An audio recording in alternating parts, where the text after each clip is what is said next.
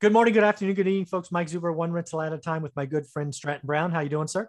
I'm doing great. Thanks for having me on, Mike. Hey, so you had a great question on Instagram, and your response was awesome. I get this question a lot, get this comment a lot on my YouTube channel, um, and that is, cash buyers are cash buyers destroying, wrecking the housing market? No, like not at all. Like if Just no.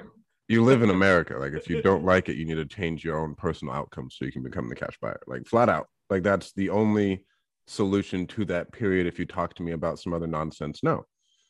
Like if you are not happy with the outcome, you need to change the outcome. Like you control a lot of different things. Yeah. If you really want to, go get a loan or go raise some cash and have all cash and throw down on your personal home and do whatever finagling you want to do to get your dream home. Mm-hmm. But if that person has the money to buy it, the market's going to reward them. Cash talks. Cash talks. Yeah. Yeah. I mean, that's the beauty of selling. I mean, it's homes, it's cars, it's RVs, whatever it is, right? There's a thing, a widget, and you only sell it once. And if you happen to have cash, right? This is like, obviously when people are talking about this, they're talking about Wall Street coming in. Maybe they're talking about investors coming in. So let's break this down, right? Because when people talk cash buyers, sometimes they don't know what they're talking about. So the one that they most often, I believe they're talking about, is Wall Street, BlackRock, Blackstone, the people that are running trillion-dollar funds or companies in billion-dollar funds. So what do you think about Wall Street owning 10% of American homes? They own about 1% today. What do you think if they own 10% of homes as rentals? I mean, I get, okay, but like you need to do better. Right? Like you can sit around and bitch and you can sit around and complain that like these people are doing these things, but then you watch Michael's channel, you have his course that is too cheap, by the way. That that is full keep killing of me on that. Tons of value that you can legitimately go and buy an asset for no money down and still compete with them. Yes, there's going to be a time where they're going to come in and they're going to throw it all out there, right? And they're like, what happened to you? And like, no, we're buying everything. Yeah. But that time will end. Yeah, it does. It does. And you'll still be able to buy stuff. And they aren't going direct to seller either. If you're going direct to seller, the hedge funds can't work the streets like you can. No, exactly. To where you're thinking way too hard about it. And you're going through all these different mental gymnastics and just going over these ridiculous scenarios. They're just tying themselves in knots. They're just do the work. Like just hop out there, go do some shit. Do the work. I love that. That's my statement. I actually have that on a workout shirt. Do the work. So again, I've competed with Wall Street hedge funds before, right? So I was buying as much as I could in 2010. Nobody was around. And then out of nowhere one day, I was on a routine. Every Monday, the MLS would be updated, right? And it's like nothing. I'm like, oh, it must be a system glitch, right? It'll be up Tuesday. Nothing Tuesday. Nothing the next week. So I start calling my real estate agents and they're saying that Wall Street is buying every foreclosure sight unseen. They're buying the entire list. And I was buying stuff at 20, 30% off list price. So now Wall Street came in and paid list. Of course, banks are going to sell to them. Oh, yeah. But here's the deal. What people don't realize is just like I teach a buy box, Wall Street has a buy box. Bro, they have buy boxes. It's crazy. If you're wholesaling, you can sell to a hedge fund at like 110 in the Midwest if it fits their buy box. Yeah. If you can figure out the buy box, first off, if you're a wholesaler, go figure it out and sell everything you can because you can sell at stupid prices. Oh, insane prices. But if you're me, you figure out their buy box and you buy right on the edges. Because what will happen is they pay stupid prices. And again, real estate is comp based. So their stupid price rise brings yours up as well. So for me, for whatever reason, they would not buy 2 bedrooms last time. Wow. So I bought every 2 bedroom I could. And you know what, Stratton? Sometimes you could buy a 2 bedroom, make it a 3, and then sell it as a 3. That's really profitable.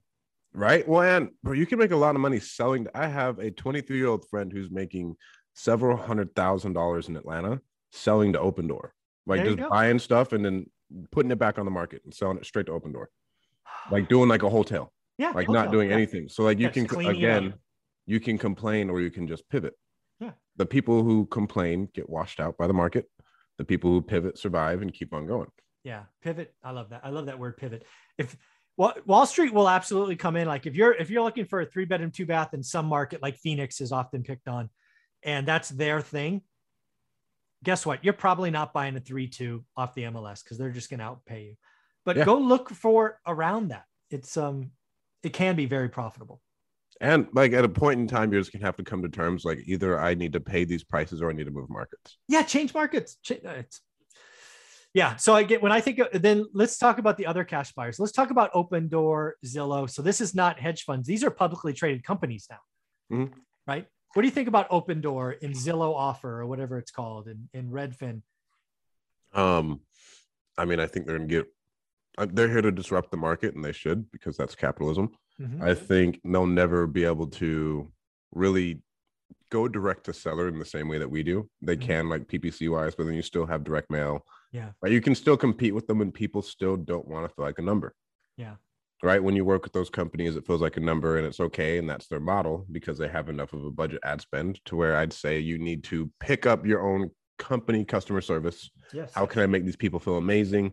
They know I'm working with them, blah, blah, blah. Like we have all of that. We can solve more of their problems. I'm there for them. I'll pray with them.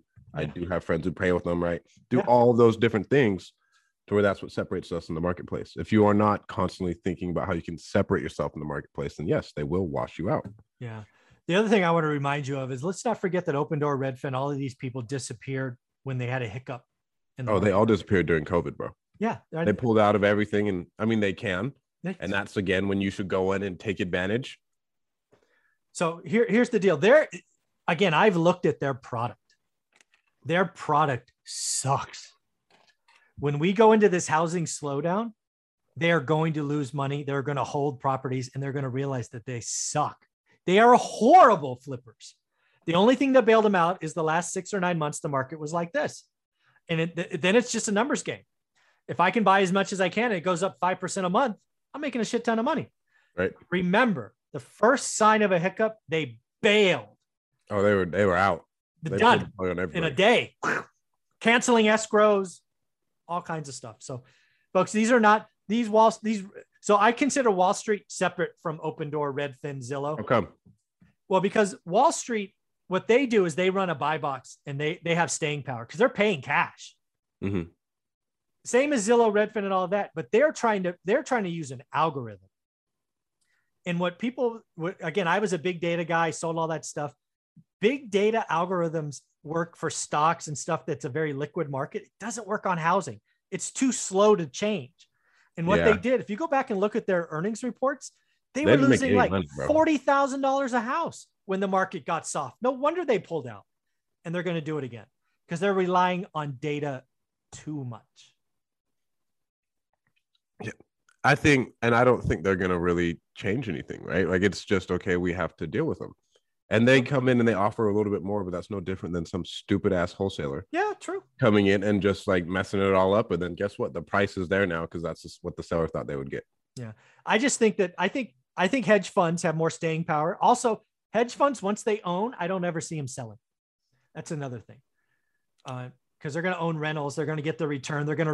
What hedge funds did last time is they bought it cash, fixed it up. They refied their money out. They have no money in the deal. Now it's a dividend. Yeah. Right. Opendoor, Redfin, Zillow, those guys, they're flipping. They're not building rental portfolios. They're flipping, and flipping has seasons. Sometimes it's good. Sometimes it's bad. The last year has been good. I guarantee you the next year to 18 months will be bad. And they're public companies. They're stockholders by the quarter are not going to like the numbers that are printed in a flat market. It's not going to happen.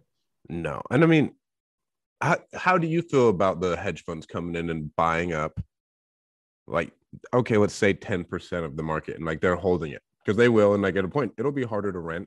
But then like I do see the government intervening. My friend Matt Larson, his property management company is so large and he owns so many houses in his area that the government, if he wanted to raise the prices $300 across the board for the market, he could do it. Right. And then, but the government's like, hey man, like you're not going to do this. Chill out. Yeah. Chill out, buddy. Like, you're not going to do this. Right. But like, that's how much power he has. So, I mean, the government will step in with that. People say they're afraid of like not being able to buy a house, Troy. Bro, if you really want to buy a house, you can get an FHA loan, make like $40,000 a year and have a 550 credit score. Like you have really easy with a 3% down. You have really, really easy access to get your journey started. and you can still go buy one, like up to 4 units with that. Mm-hmm. Yeah. Yeah. You can house hack.